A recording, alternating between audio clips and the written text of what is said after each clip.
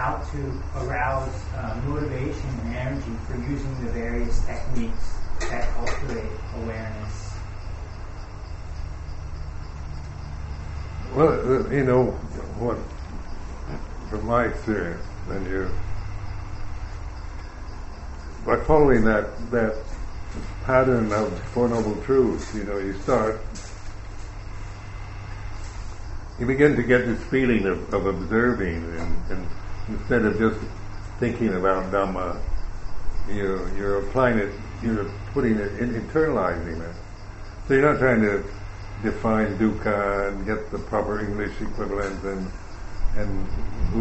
what's the cause of dukkha and things like this as something intellectual and external, but you start observing. Just like I became aware of just a sense that even when my life was all right, you know, a sense of anxiety or a kind of you know, that was not caused by anybody or anything, just a habit pattern of thinking and worrying about the future, or self-consciousness, being concerned with what people think of me and things like this, or you know, your own kind of personality, how it operates. And just where before I'd been more like psychotherapeutic about it, I found that this way was much more helpful, rather than trying to make it into anything complicated, just to observe, just this general feeling of dis-ease or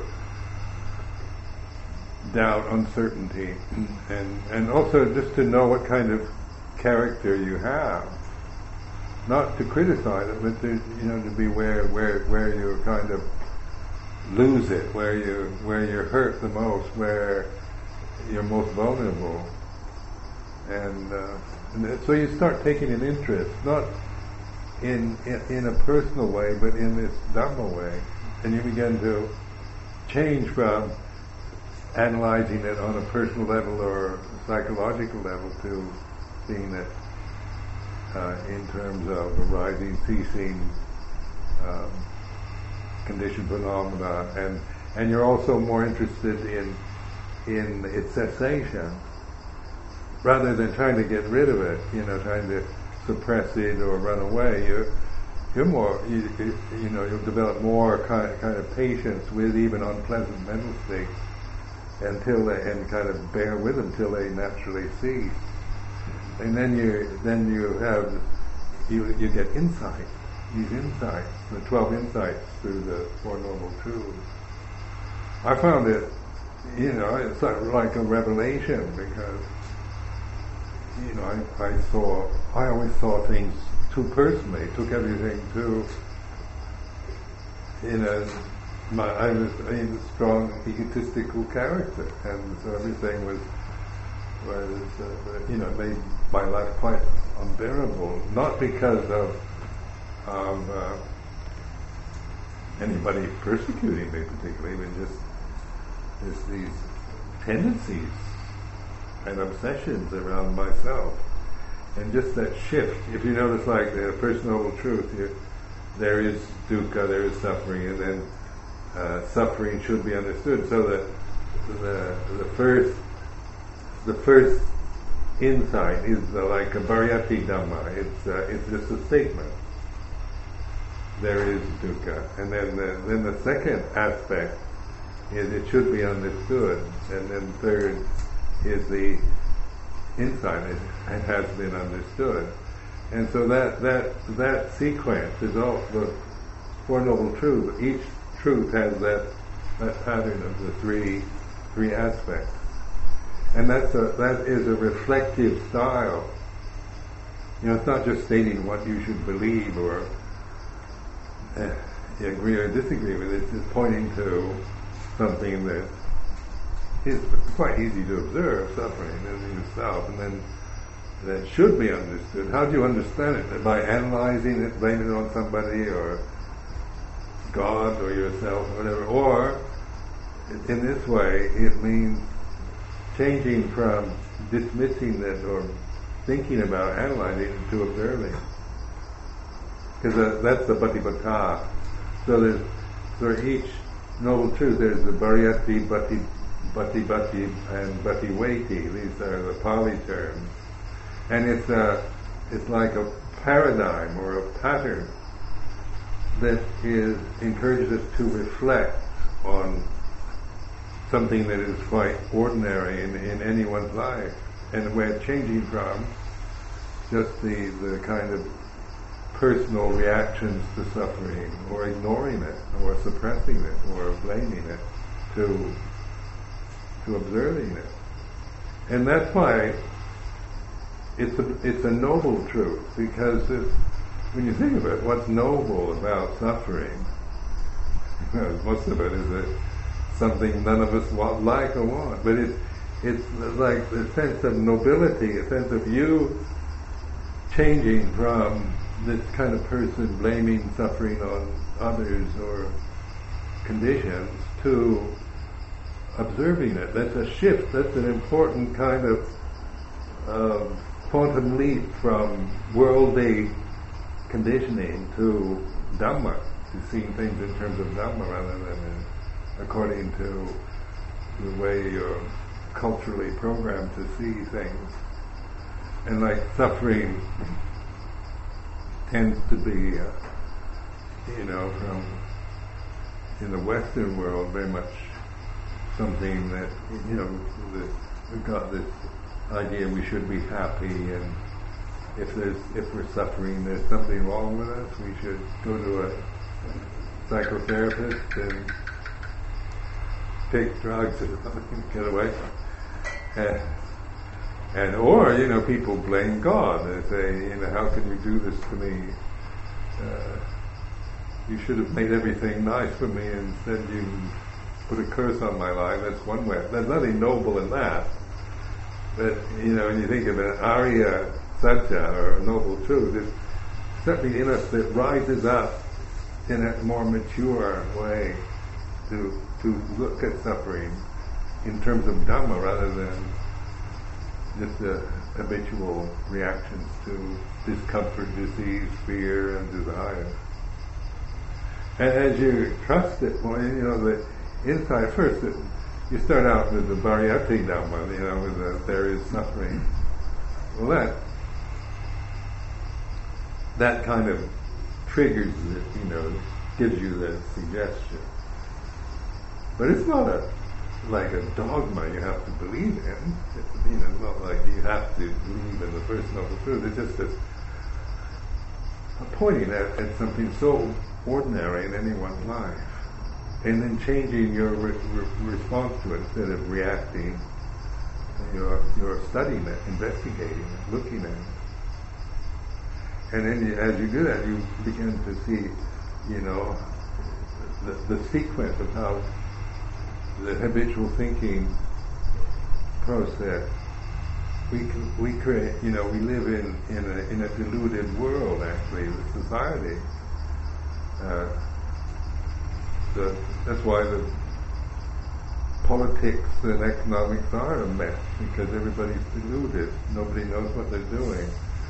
So then you all have various views and opinions about what government should be, and what the economy should be, and then have wars, and it goes on endlessly in that vein. But this is like an awakening. So you can't expect the government to do this. But this is why it's to be known by oneself alone. Like budget time, it's something you have to see for yourself.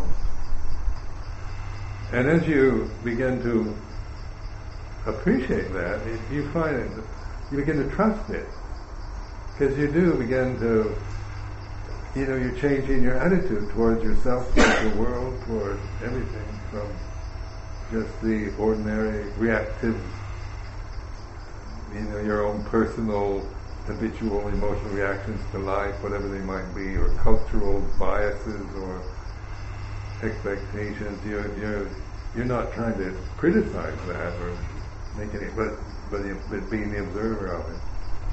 It's like mindfulness gives you putting it in terms like it opens this door to a kind of universal intelligence. We're conditioned when we're born, like a baby's born, and then you're conditioned by first your mother. She's the main influence in the beginning years of your life, and her feelings, her cultural attitudes, her identities, and your family, your father, family, and social identity is instilled in those early years of childhood. And so you form your worldview from that. And that tends to operate throughout your life, that basic conditioning. And the only way one can get out of begin to see that conditioning is not to find something else, other conditioning, but to observe it. And so instead of being just a kind of conditioned person that's operating from by a program that you didn't even ask for, you start getting behind it, and that like mindfulness is transcending the conditioning of your mind. And then you begin to, once you see that, you trust it more and more, because you think there's nothing else you can trust. Conditions, governments, politics, other people, we want to find somebody, another person we can put our trust in, and inevitably we become disappointed, and everything, that we want to give us security will inevitably disappoint us or fail us. And so, because that's the nature of this realm, it's incessant change, and there's no way you can make it the way you want it, but you can do this. And I found that, by practicing with that over the years, because I caught on very quickly, and when I was before I even met Luang Por Sumedho, the Samanera, I did almost a year of just reflecting on these noble truths, and I began to see, I began to get more confident how to use that rather than just, see it from this Buddhism or Buddhist teaching or Buddhist doctrine. Then, because it's very clear, it's a practical tool. It's not meant to be a metaphysical teaching or theory of any sort. So it's like a noble truth rather than ultimate truth. But it's like the Buddha taking something so banal, so ordinary as dukkha, and then from that kind of very ordinary experience, it takes you, if you follow the Four Noble Truths pattern, takes you to the path, to deathless reality.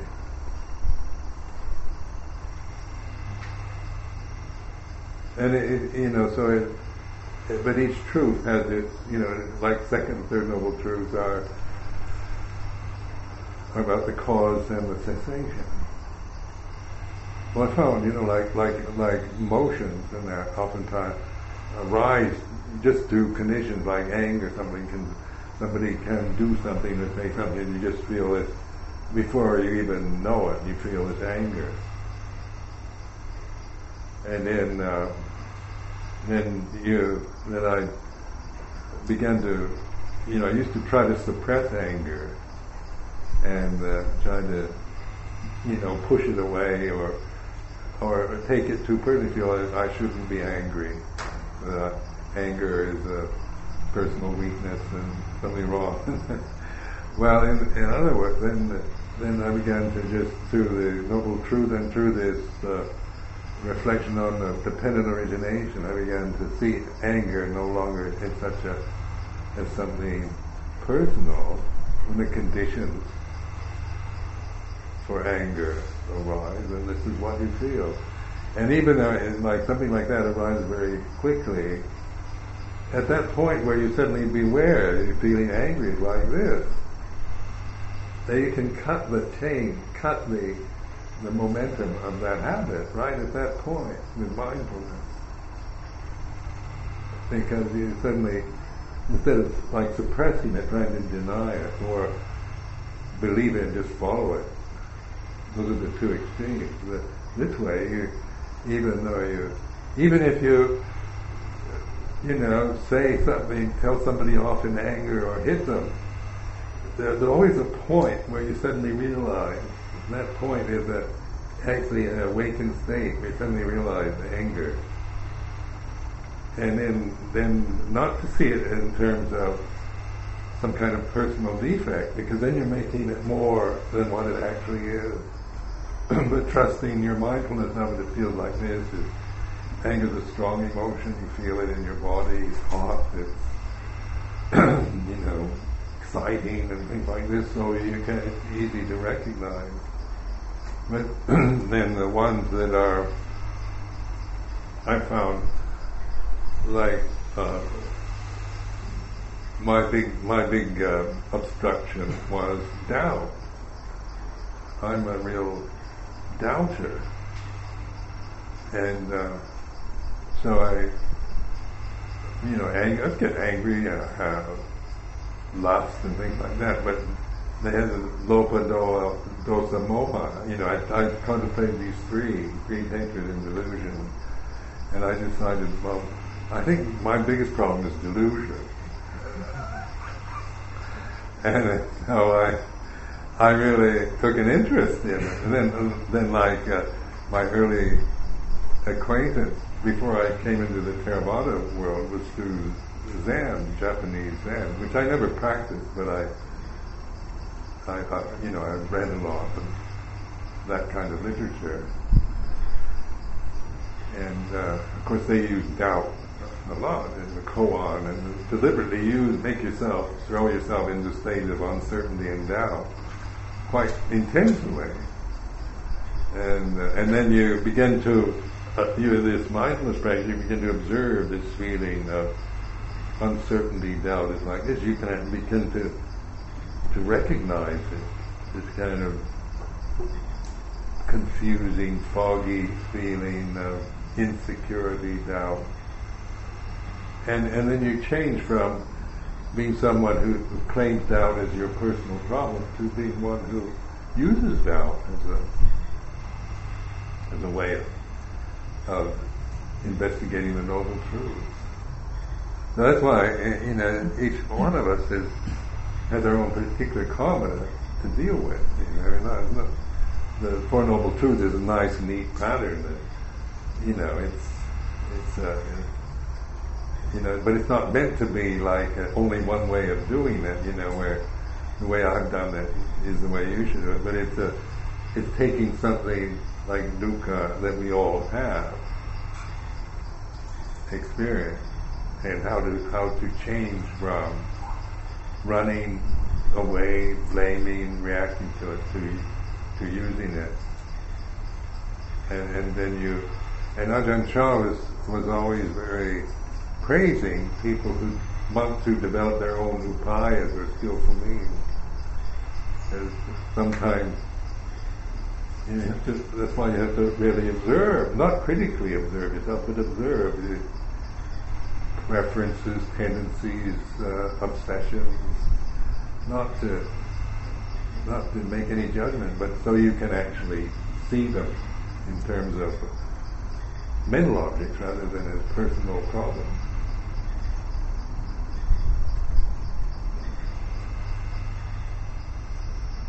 And then over the years, you apply that to whatever's happening in your life. So, like the stories about establishing Wadanacha. I like solitude. I like going off in kuti and practicing alone, and then suddenly I'm head of a community. And that brings up certain anxieties and fears and doubts. But then the point is to be able to use that while you're on the job. You know, I don't have to run away to the forest to do it but it's like in the middle of it, in the middle of a storm, you begin to observe it rather than just run away from it. And they had one of these Tibetan. I remember seeing this, it says a lotus blooming in the midst of an inferno is indestructible. Then you have this picture of this inferno, there's fire, and then this lotus flower in the middle of this inferno, so then you contemplate, the lotus is a delicate thing, and the inferno is very strong, hot, destructive and powerful, and then in the middle of this is the lotus, which is very delicate. And so then I use this as a reminder that sometimes you find yourself in the midst of an inferno. I mean, a lot of confusing things, demands, and that come your way, and then but something like that, I'd remember the lotus in the midst of all that. And that's mindfulness to me. The lotus is like I really equate with mindfulness. It's indestructible. No matter what the inferno going on outside, mindfulness is indestructible. And that you begin to trust that and develop it, cultivate it. After a while, mindfulness becomes more like a continuity. At first, it's just more like flashes or insights, and then you're back into the old pattern. But as you begin to appreciate this and trust it, then you find that mindfulness is the ability to stay with something as it arises and ceases, no matter whether it's a subtle or coarse condition. So then the developing the path is more like samadhi. The fourth noble truth is, from samadhi, right understanding, you have this right understanding, and then it should be developed. So the insight into the Fourth Noble Truth is bhavana, practice, develop, cultivating it. So then you determine to cultivate that, no matter what's happening. So then, like, I was here 2 years, and then I went to England, and then I made that my priority. This mindfulness is the priority. Because here I was going, to a situation I didn't know, and my nature, my personal tendency would be to worry and anticipate and create all kinds of possible scenarios of success and failure, and that on a personal level my mind proliferates in that very worries about failing. So I had to make this the strongest determination, the lotus in the midst of the inferno, mindfulness, no matter what, if they're torturing you or nailing you to a cross or burning the stake, be mindful. Nothing like that ever happened, but you're really challenged a lot. You recognize it, both from external and by your own personal tendencies and habits, fears. But it's all path knowledge. Once you trust it, you can use whatever happens to you.